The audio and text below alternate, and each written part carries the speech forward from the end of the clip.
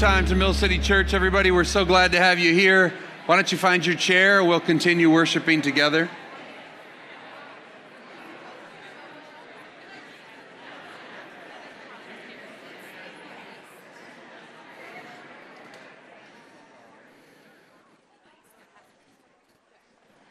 I can't help but take one more minute to celebrate the fact that there's a new sound system in this school. A few years ago, I came to a performance that the kids were putting on. This has been a number of different things, this school. At one point, it was an arts magnet school, and they were focused on arts. And the kids had worked really hard on a play, and they came out, and their parents were all here. And these, 4th, 5th, 6th graders were trying to get their little lines out that they had memorized, and you couldn't hear them. And it was awful. Like they had worked and practiced and practiced and practiced, and the sound was so bad that you really couldn't hear them above like their talking voices on the stage. And they used this auditorium for all kinds of things, movie nights, performances, assemblies, and they just struggled to even get a microphone to come out here and talk to rambunctious kids. And you know what it's like, especially you teachers, like if you spend 15 minutes messing with the microphone, you're done. You're never getting them back, right?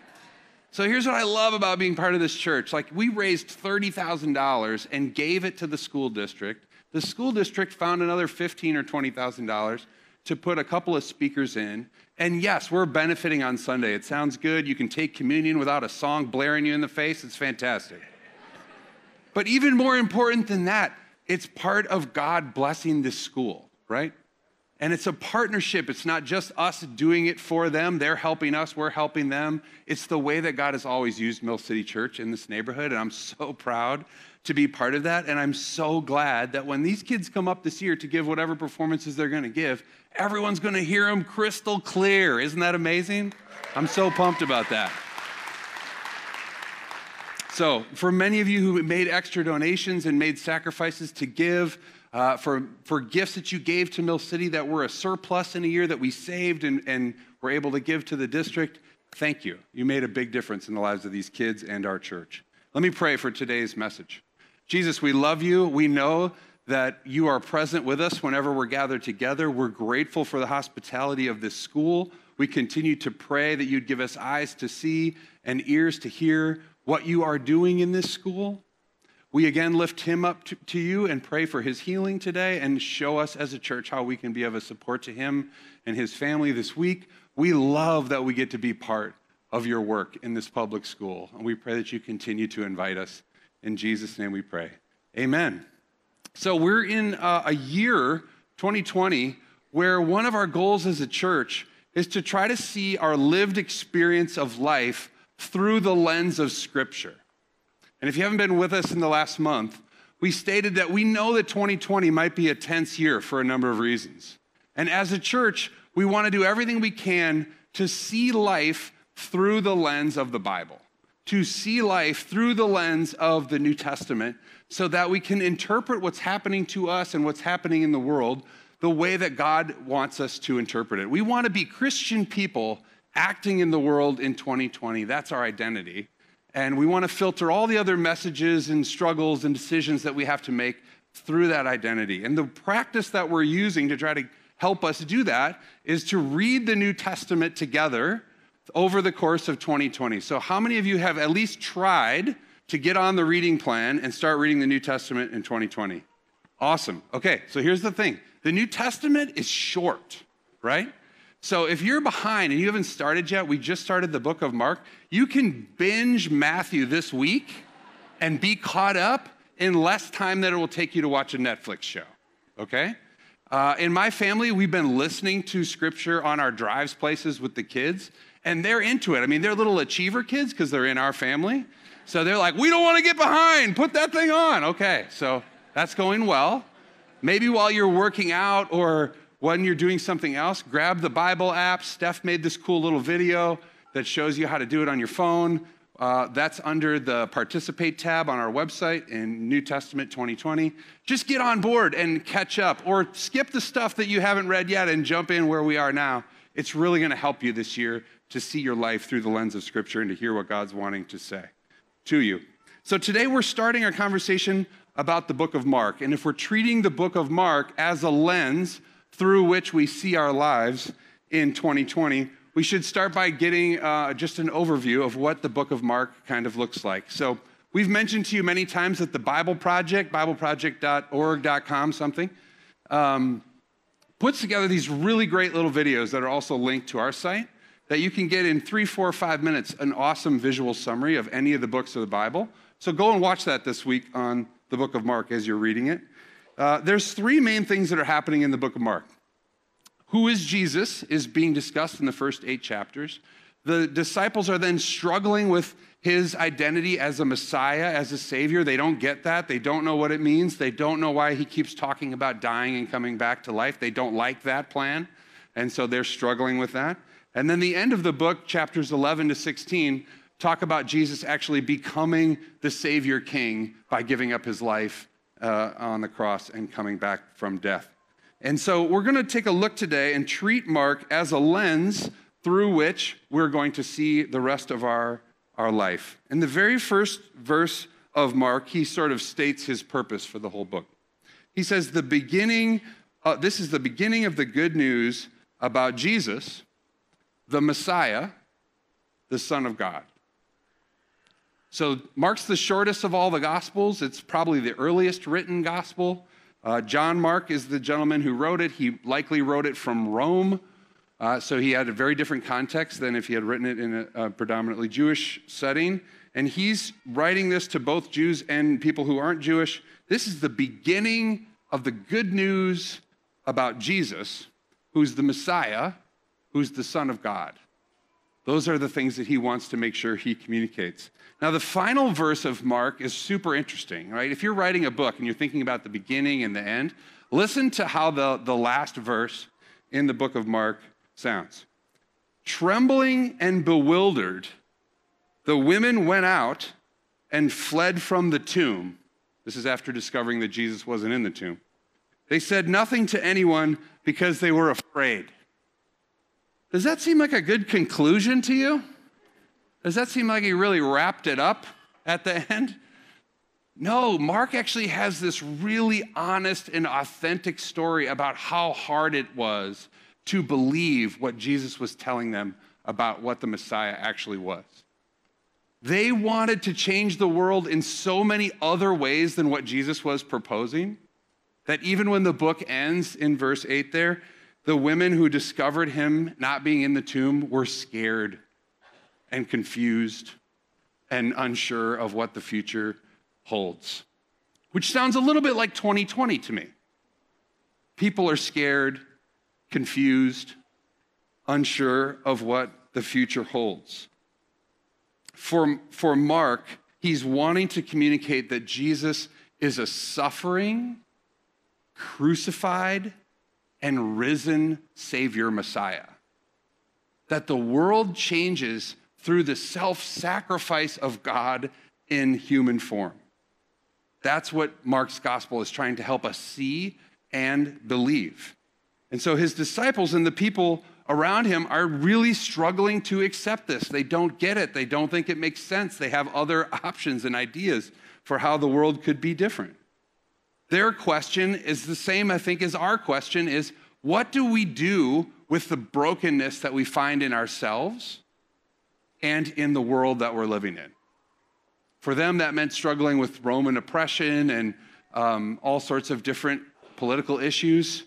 For us, it can take a variety of different forms, but for many people that I talk to today, it's not a question that we're aware of the brokenness in our own lives and the brokenness in the world, right?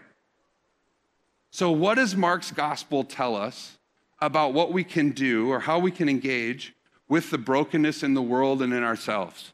As I listen to conversations that we're all having, whether that's interpersonally or online or on the news or whatever, there are so many different ideas about what we should do about the brokenness in ourselves and the brokenness in the world. Here's a short list of things I hear.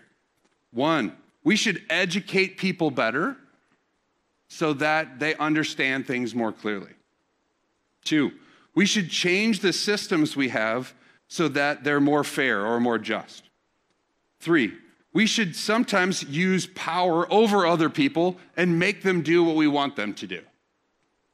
4, we should inspire people to want to change the way that they're living their lives so that we can live collectively in a different way. We should cast vision for people, number 5, that the world could be like this if we all came together. We should start a grassroots movement to try to garner enough support to change things that we want to be changed. No, forget that. We should just influence the powerful people, and they will make laws and change things that will help all the rest of us live the way that we want to live. No, we should just be the change that we want to see in the world. Anybody heard that one before? And then if enough people do that, right, the world will change. Or we should call people out, mostly on social media, and shame them into doing things differently than they're doing now. Anybody hear any of those things? Right, and the list could go on and on and on.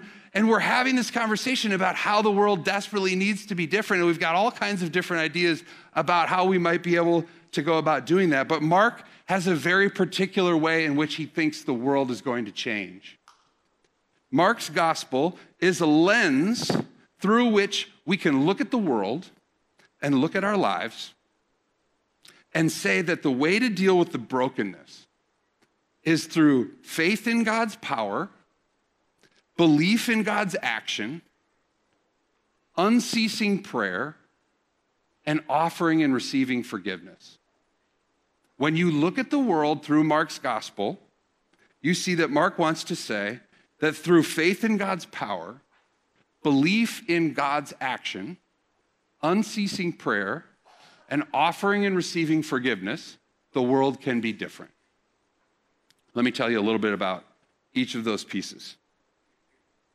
So believing in the power of God, Jesus has come from Galilee in the book of Mark, and the part I'm going to read for you now is where he's starting to enter Jerusalem. So he's done all these amazing miracles. There's so many healing stories in the book of Mark. Those of you who've been reading it, you've been noticing that, right? He heals all kinds of people of all kinds of things. He's fighting back evil as he finds it in the world.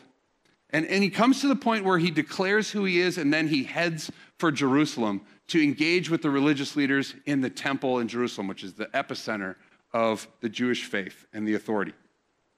And so he begins engaging with those religious leaders, and he's entering Jerusalem, and he has had conflicts with these religious leaders, and he's about to have more conflicts with these religious leaders that ultimately end up in his death. So this is the first story in Mark of him entering into Jerusalem. I'm going to read for you now. And it involves the death of a fig tree. You ready? Chapter 11, verse 12, Mark. The next day, as they were leaving Bethany, Jesus and his disciples, Jesus was hungry. Seeing in the distance a fig tree in leaf, he went to find out if it had any fruit.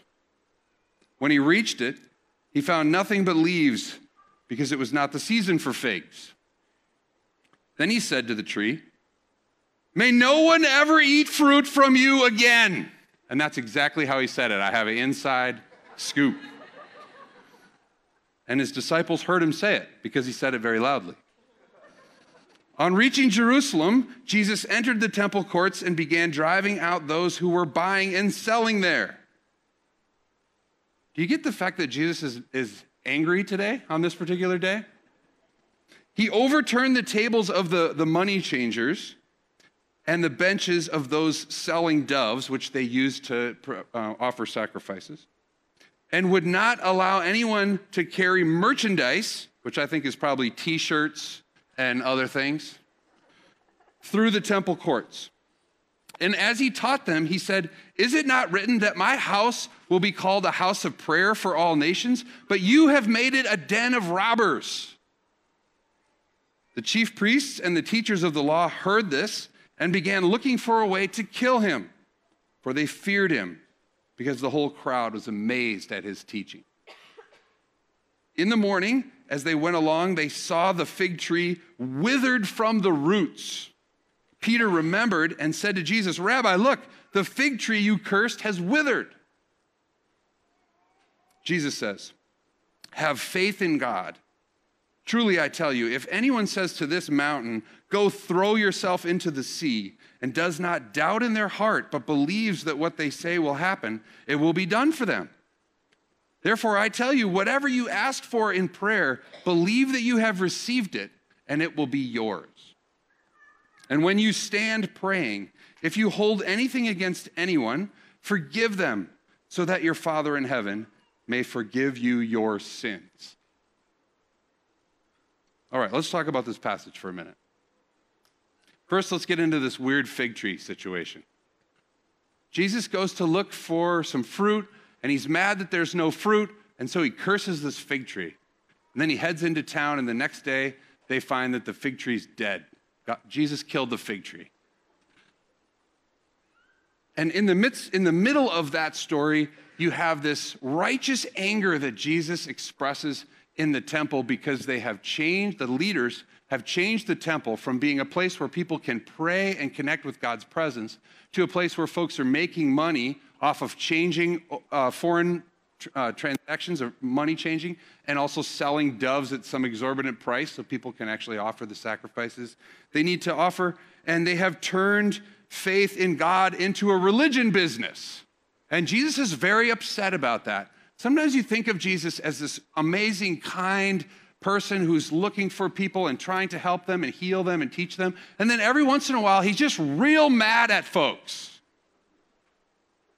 And this is one of the stories where he's real mad, particularly at the people who are supposed to be responsible for creating environments where people can find God's presence.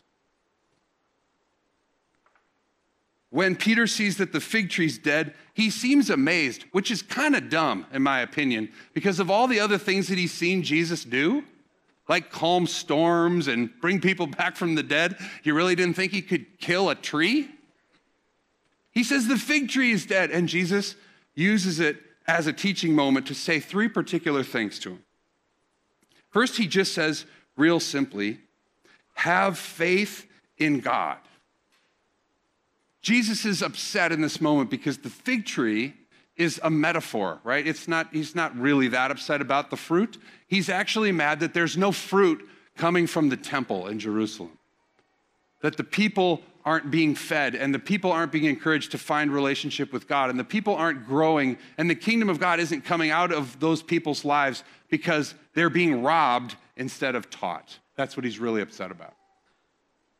And so he says to the disciples, have faith in God. Have faith in the power of God. More than your faith in the power of the government. More than your faith in the power of these religious leaders who aren't doing their job. More than whatever personal power you might think you have. Jesus wants them to trust in the power of God, that they will be able to do way more than they ever imagined in their desire to see the world be the way that God wants it to be if they trust in God's power. Eugene Peterson in The Message puts this line in this section of this scripture this way. He says, embrace this God life.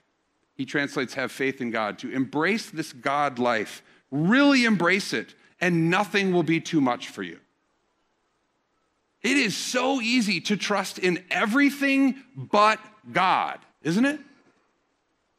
It is so easy to think that we can somehow find people, find resources, find strategies that will help us get to the results that we think we want to get to and just cut God right out of the conversation, or pray as if God has something to do with it and then do whatever we want.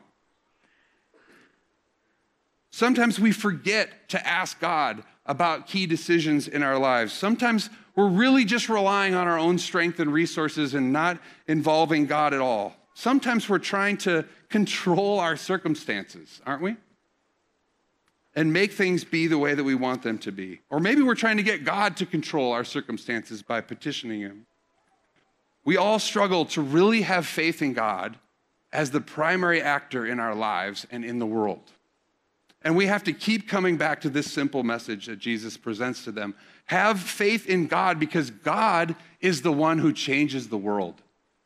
To see the world in 2020 from a Christian perspective is to say, my first and foremost belief is that God will bring about the change that is needed in the world. And God will use people to do that, and God will change systems, and God will do all the other things that we hope that will happen, but God's the one who's going to do it. And that might sound foolish to lots of people in your life, but that's a Christian perspective. That's a Christian faith to say that we are lost. If God doesn't do it, we can't do it. That's the Christian wager. And so if we sound ridiculous in conversations when we say that we really think we need to pray and ask God to help us in particular areas of our life, in our own brokenness and the brokenness in the world, then so be it. We're going to sound foolish. Jesus invites us to renew our faith in God as the one who can do something about the brokenness in the world and in our lives. So he says, have faith in God. And then he says, pray, right? Ask God for things. He says, if you have faith and you say to this mountain, go into the sea, it'll be done. Now, does everybody in the room, we need to understand the word hyperbole. Does everybody know the word hyperbole? Hyperbole means that you exaggerate something to make a point. That's what this is right here. Jesus didn't teach them to move the mountains around. They weren't restructuring the geography of the Middle East. He was trying to say in the most exaggerated way possible, if you have faith in God, you can do anything. You can be part of the God changing anything in the world. God can move mountains if we have faith. Believe and don't doubt, he says. Don't doubt in your heart, but believe that what you pray for will happen. Anybody have trouble when you hear that? I know I do. This is a really hard passage, in part because I know so many people who have prayed for things that didn't receive what they got. Anybody else? I want to be clear and say that I don't think Jesus is saying that we shouldn't doubt the way that we've talked about it or Steph's talked about it in terms of asking good questions and being able to ask the questions that we have about our faith. That's not what he's saying. He's actually saying, don't doubt that God can do it. Don't doubt that God can do what God decides to do. And even that is hard, right? And the people in this book are struggling to believe that. What is it exactly that Jesus is inviting us to believe when he says, believe and don't doubt? Here's a few things I think he's saying. He's saying, believe that what we pray for will happen. That's pretty challenging, isn't it? Believe that God can heal people, as Jesus has been healing people. Believe that God can restore relationships. Believe that God can restore the earth. Believe that God can conquer death. That was a particularly hard one for the disciples to accept. Believe that God can bring freedom to people who are not free. Believe that God can make wrong things right and establish justice in the world. Believe that God can save us. Believe that God can change the world, literally change the world. That's what Jesus is asking us to believe when we pray. Now, when you look at that list, doesn't it seem kind of ridiculous? Would you be a little nervous if you shared that with some non-Christian friends and said, well, this is what I'm trying to believe? But what Jesus is trying to say is that if we have faith, if our faith is strengthened, then we can believe these kinds of things, and we believe that God can do these things and has done them and will do them. That's treating Christian faith as a lens through which we can see 2020. God can do miraculous things in our lives and in the world. But you might be sitting there saying, but what about the unanswered prayers? What about the times that I have done this? I have prayed for this. I know people in the room, people I'm very close to, who feel like they have prayed and prayed and prayed and God has not offered. So when I read, ask for whatever you wish in prayer and believe that you have received it and it'll be yours, I have to call false. Because that's not been my experience. What about that? As I was thinking about this, I think there might be three ways that might be helpful to try to understand what Jesus is teaching here. Okay, so here's one option. When Jesus says, when we pray for things and believe that we have them, we will receive them. Option number one is, maybe he's just wrong. Maybe that's just not true. Maybe what he says here is somehow false. That's one option, right? That's one explanation for why some things that you may have prayed for have not come true. A second option could be that I don't believe enough. I have heard this from so many people. I didn't have enough faith, and so God didn't grant my request. I did have some doubt in my heart, and so God didn't grant my request. That's another possibility, right? Another explanation for why we don't always receive the things that we pray for. Or the third option, which is the one I like, okay? You always leave the best for last if you're making a list of things.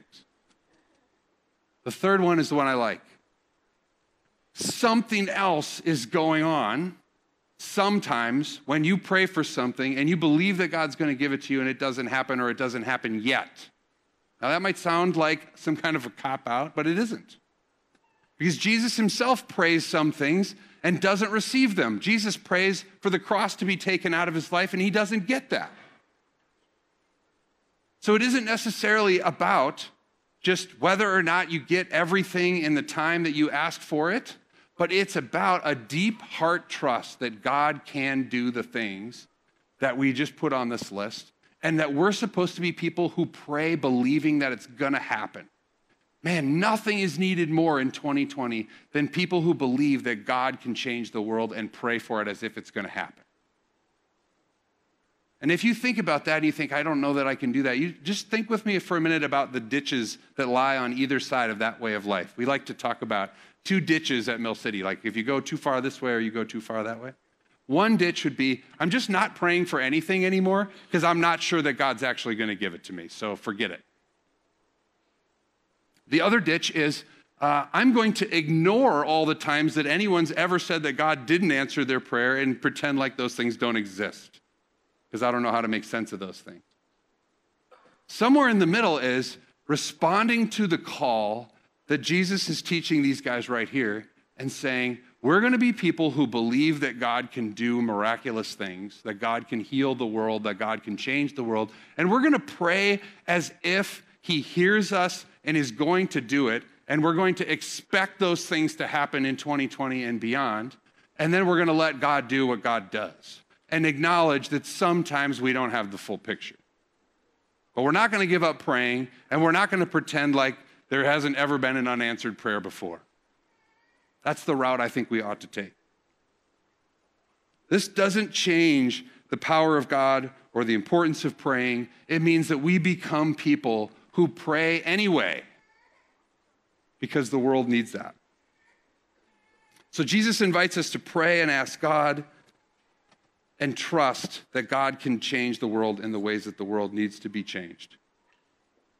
Pause for a second here and just ask yourself, where do you feel like you are in this prayer relationship with God right now? Do you feel like you've fallen into one of these ditches, that you've really given up praying because you're not sure that God hears anything you say? Or you're tired of asking for things that you don't receive? Have you been in the ditch where you've just prayed and prayed and prayed and pretended like God never didn't answer certain prayers because it's hard to understand that? Have you been somebody who's been faithfully praying and waiting for God to act? God can address the brokenness in each of us, and God can address the brokenness in the world. We see that in these texts. Sometimes we wish God would act quicker. Sometimes we wish God would act in different ways, but it doesn't mean that God can't act. And Jesus invites us to pray as if he can. The last thing I want to touch on here in verse 25 is that Jesus says, and when you stand praying and believing, if you have anything against anyone, forgive them, so that your Father in heaven may forgive you your sins. One way Jesus invites us to be part of dealing with the brokenness in ourselves and in the world is to forgive people. Don't you think 2020 would be really different if we were looking for opportunities to forgive people rather than feeling wronged by everybody who says everything that we don't agree with? And somehow in this text, you get the sense that your own forgiveness from God depends upon you forgiving other people. Jesus seems to say that if you have anyone against anyone, stop praying and forgive that person either in your heart or actually go talk to them and let them know that you've forgiven them. And then forgiveness from God can be unlocked in your life. I was trying to understand that experientially as I was thinking about this sermon. And the way that I think I've experienced it is when I don't forgive someone, think of a time when you haven't forgiven somebody and you know you haven't forgiven them. Oftentimes when I've been in that spot, the person who wronged me or that I'm upset with has long forgotten what I'm upset about. In fact, if you ask them in their daily life, they are not impacted at all by the thing that they did to me. But my life is much worse because I'm so bitter about it. I'm so angry about it. I'm still going through the effects of what it is that they did to me. And maybe we feel like forgiving them is letting them off the hook. But forgiving them is actually part of our own healing process, right? It doesn't justify what they did in any way, shape, or form, but it helps unlock the freedom of forgiveness in our own lives. And so if we're going to be people who believe that God can change the world, Jesus says one first step as you're praying is to be a person who generously forgives. I haven't heard anybody say that one of the key strategies for changing the world in 2020 is radically forgiving all kinds of people. And Jesus is saying, deal with the brokenness in your own life by forgiving others so that you can sense and feel and experience the forgiveness that God has for you. Let me invite the band to come back up. So as we think about believing that God can do big things through us in the world, we have to be reminded that if we haven't forgiven anyone, that we have to forgive them in order to unlock God's forgiveness in our lives. So just pause for 30 seconds and see if God brings up somebody in your life that you need to forgive, okay? Just a moment of silence.